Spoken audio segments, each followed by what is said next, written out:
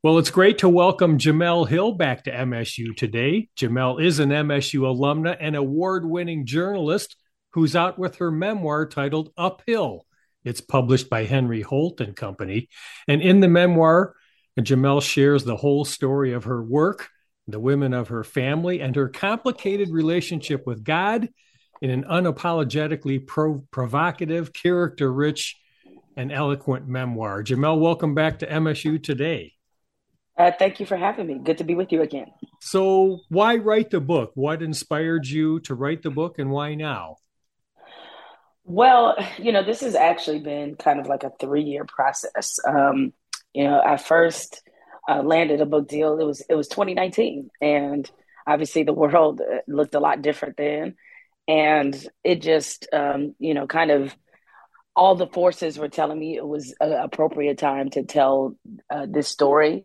It wasn't the book I envisioned being my first book. Like I never had a desire to really write about myself, but nevertheless, considering there was a lot of interest in the publishing world, I, decided that this was a really good opportunity for me to seize. And so I started this process back in 2019, and because of the pandemic, the book release date kept getting pushed back, understandably so, because they wanted me to be able to go out on tour and interact with people and really converse with people about what this book was about. And so it was, even though this wasn't the original timing, the timing became perfect.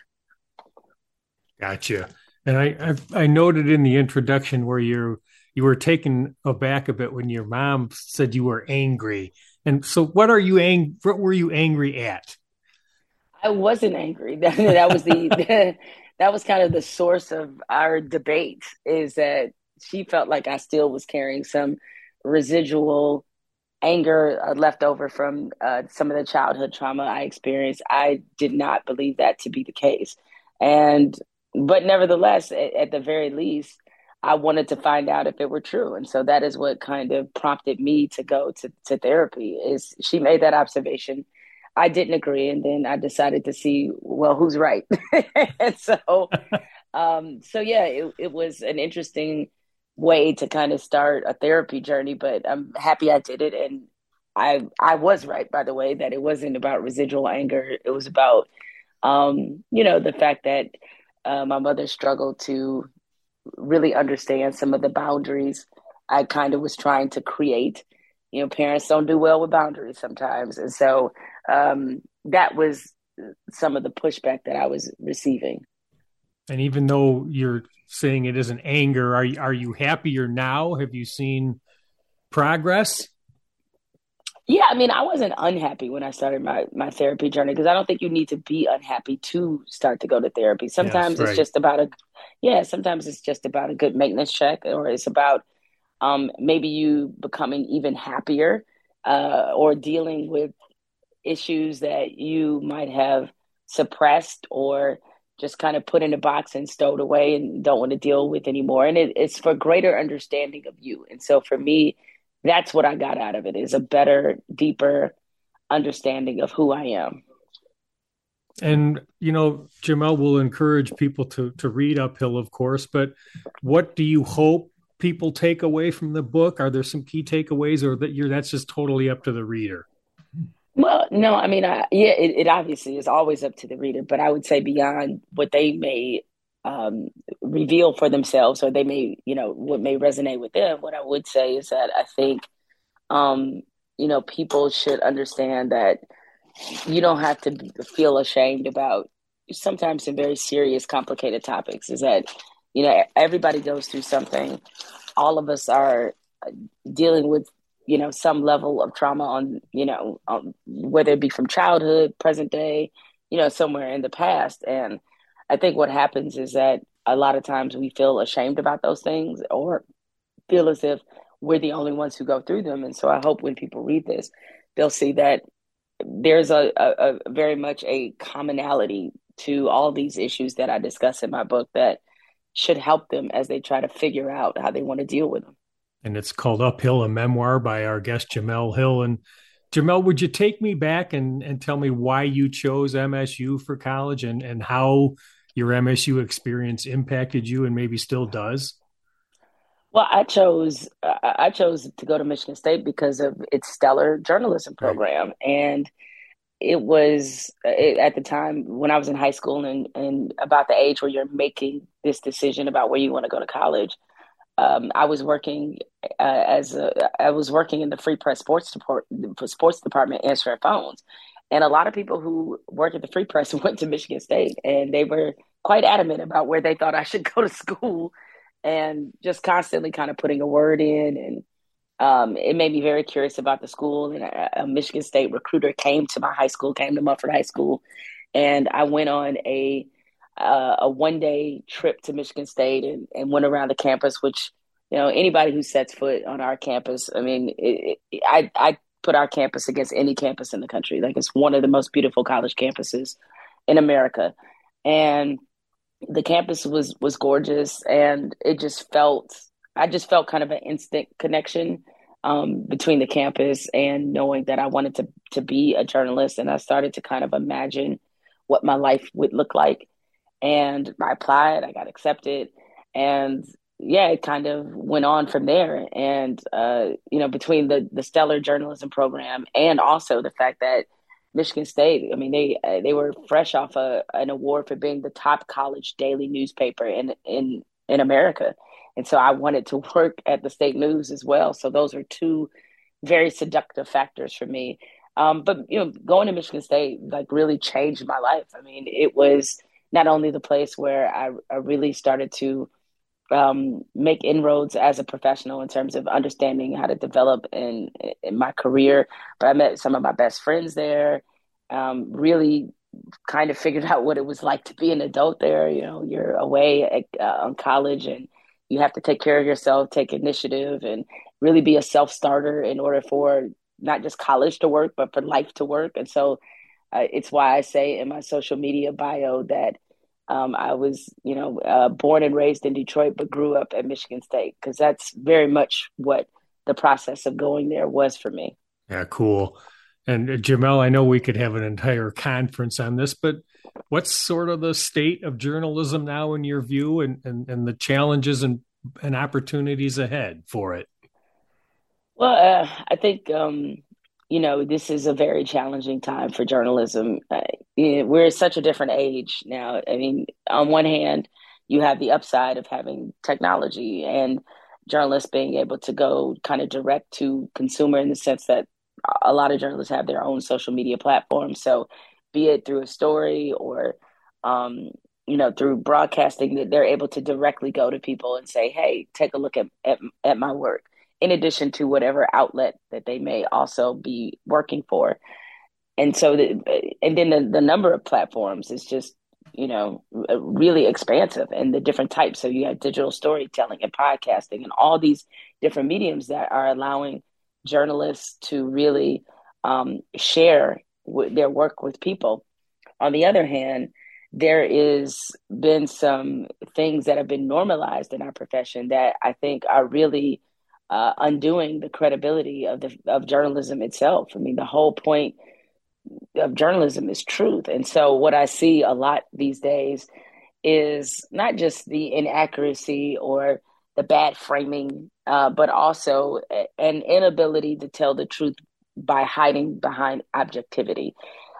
I know that objectivity, that sounds like that should be a great thing in journalism. And certainly in journalism school and my young years as a professional, that's what you heard about as being objective. Our goal actually shouldn't be to be objective. Our goal, it should be to be fair, which is different. And because sometimes we have to be able to call people out and hold them accountable. It's the whole point of why the phrase that journalists are the watchdogs of society was used. That means the ability to call a thing a thing. And so I see a lot of hand wringing behind holding certain institutions and people in power accountable. And, the essential core of democracy can only work if it's a free press. A free and fair press is what I would add to it. And so I think as journalists, we have to return to the truth. The fact that there are outlets that traffic in conspiracy theories and other things, and that's passing off as news, is very disappointing. And all it does is encourage people to not necessarily seek truth, but to seek the truth they want to believe as opposed to what's actually true. Here, here, Jamel. And so when you come back to campus based on that, what do you tell the students studying journalism now when you talk to them? Well, mostly my main message to them is that they should focus on the craft. I mean, even though the mechanisms for how we do our jobs will always change, it stone tablet one day, podcasting the next. I mean, that's just kind of how it works. But what doesn't change is the core tenets of your job, which is gathering information, sourcing, reporting, um, developing, an interview style. Like these are just kind of basics. And even though it sounds very simple, being fair, as I talked about, being accurate, these sound like very basic things, but I promise that if you really hone the basics, it, you will develop as a writer or as a broadcaster, whatever is the medium that you want to follow. But you have to be set on the basics first, and when you learn to develop in your craft and really pay attention to the nuances of the craft and everything, and just keep growing and developing all those things that you want for yourself, be it working at a big platform or telling stories a certain kind of way. All those things I think will naturally and organically happen for you if you focus on the craft. So, what topics currently motivate you to write, like, say, for The Atlantic, or are you just constantly writing columns in your head? Well, the beauty about what I do for the Atlantic is that I specifically write about Yeah. the intersection between sports, race, gender, politics, and culture. And that's to me a very dynamic space to be in because of where we are in sports right now, because you have athletes who are speaking out in both good and bad ways about some of the things happening in our society. You have, institutions that require accountability, and we're constantly seeing how sports collides with the world. And when I say it that way, what I mean is that I think people have tried to convince themselves that sports and politics shouldn't mix, or sports and talking about race or gender, those things shouldn't mix when they always have mixed, and especially now. And I think those are important dynamics to really write about. And so I love that I'm able to write about sports from this perspective. And are there some things that you currently like going on in the world of sports, and maybe some things that concern you? Well, I think what I do like is the fact that you do have a lot of um, athletes who are becoming just more conscious, I think, of their responsibility and role outside of being an athlete. I love the fact that there's such a different conversation about mental health going on in sports than there ever has been. When I was coming up as a writer, and even through, I say, a good bit of my career, that was not a conversation being had. And I think probably as sports writers and in sports media, we were falling on very lazy tropes to sometimes explain lack of performance or lackluster performances. And as it turns out, and we should have known this just because the human condition kind of dictates this, is that these young athletes in particular are dealing with a lot. There's a lot of things that a lot of pressures that they face because there's so much more money in sports than in some cases than there ever was intended to be, and they've had to deal with this. And so I'm encouraged by the fact that they are openly talking about these issues and giving athletes a sense of their agency. So there's a lot of, and obviously, I mean, from a competitive level, I mean, I think there's a lot of sports where we're seeing the best that we've ever seen. I think about, as we're recording this, there was a fantastic game yesterday between Stanford and South Carolina in women's basketball. And, I think about when I was covering women's basketball in 1997, where it was then, it was a pretty good product, but now it is just a phenomenal product. And the same applies, I think, even at the professional level with the WNBA. So there is, I think you see a pockets, I mean, not pockets, but I still think you see a wide amount of creativity. I mean, these are the best conditioned athletes that there ever have been in any of the sports. And so you're seeing still people do very extraordinary things. And I think that will always be, the allure of sports. Jamel, what about specifically college athletics, where we've got things like name, image, and likeness, the transfer portal, the ubiquitousness of the phone gambling, even really a lot of huge media rights. Just your assessment of the challenges and opportunities specifically for college athletics. Well, I mean, I know, especially to college sports fan traditionalists, this probably feels like a complicated and maybe somewhat scary time because people are accustomed to college sports having operated a certain way. But this is where the money component comes in. Is that people have to remember that originally when they conceived this idea of the NCAA and college sports, like it was supposed to be an extracurricular activity. It was not designed with the idea of becoming a $1 billion industry, which is what it's become in college football and college basketball. And because of that, and to me, and maybe because obviously I've been a sports journalist for as long as I have, it does not take away from my affection for college sports, knowing that there's so much money in it, knowing that athletes are able to make money off their name, image, and likeness. I think it's fair. And that's what people have to look at, is that this is about fairness. And you don't want to continue to create systems of exploitation just because they make you feel better about what you're watching. And so I think we're going to see more athletes take agency. What I do love is that college athletes are really speaking up for themselves. They're organizing in many cases just to because they're starting to understand their worth and their value. And this should not be a scary thing, because at the end of the day, it's not fair if everyone else gets to take a cut but them. I mean, it's just not. And, in this society, which is very much a capitalist society, there's no reason why you can't be a music student. You could be a music student and write a Grammy Award winning song and get paid millions of dollars to do it in college. But if you're an athlete, you can't. You can't make money off the thing that you're proficient at. So I do think that as much pushback sometimes as there has been, this is the only direction. Fairness and equity is the only direction college sports can go. Otherwise, it's going to sink itself. And so, while some may think of this as a scary time, I think of it as kind of an exciting time for college sports, because it's an opportunity for them to reimagine itself. And Jamel, do you still get enough of an opportunity to follow your Spartans? And what's just your sort of assessment of Spartan athletics right now? Of course, I do. Sometimes it's the bane of my existence, but I think every Michigan State fan goes through that. I think with football, it's a few growing pains that are happening right now.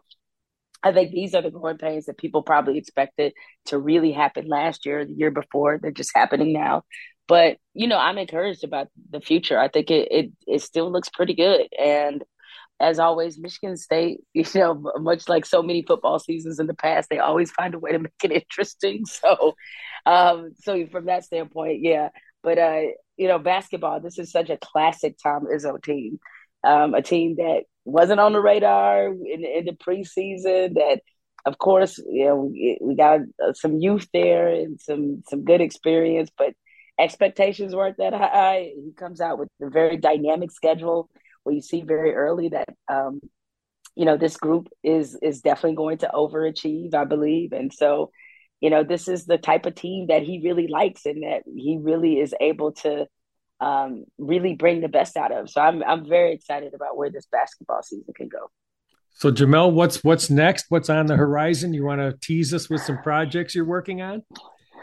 Well, obviously the book is the thing at the Right. moment right now, but coming up after that, I mean, well, I guess I can't say coming up after that because I've been working on it in process, but I'm also, the executive producer on Colin Kaepernick's documentary is 30 for 30 for ESPN, which is directed by Spike Lee. So getting an opportunity to work with Spike has been really, really, tremendous. I have still have my own podcast. Jamel Hill is Unbothered, but now I've been able to create a podcast network in collaboration with Spotify called the Unbothered Network, and we just launched our first two podcasts on that network a couple weeks ago. So I'm very excited about that, and then we have some more that'll be coming down the pipe in the next couple months. So I have a lot of things to keep me busy for sure. Awesome. Well, that's MSU alumna and award-winning journalist Jamel Hill. She's out with her memoir called Uphill from Henry Holt and Company. And Jamel, as we close, just again summarize what you hope we take from Uphill. Well, I hope the people who read it, understand that this is a story of resiliency and perseverance. And also, it is a testament to something I believe in the sense that your circumstances, no matter how bad, do not have to dictate the life you envision for yourself. Well said, Jamel. Thanks for joining me again on MSU Today. Appreciate it. Thanks for the conversation. That's Jamel Hill. I'm Russ White. This is MSU Today.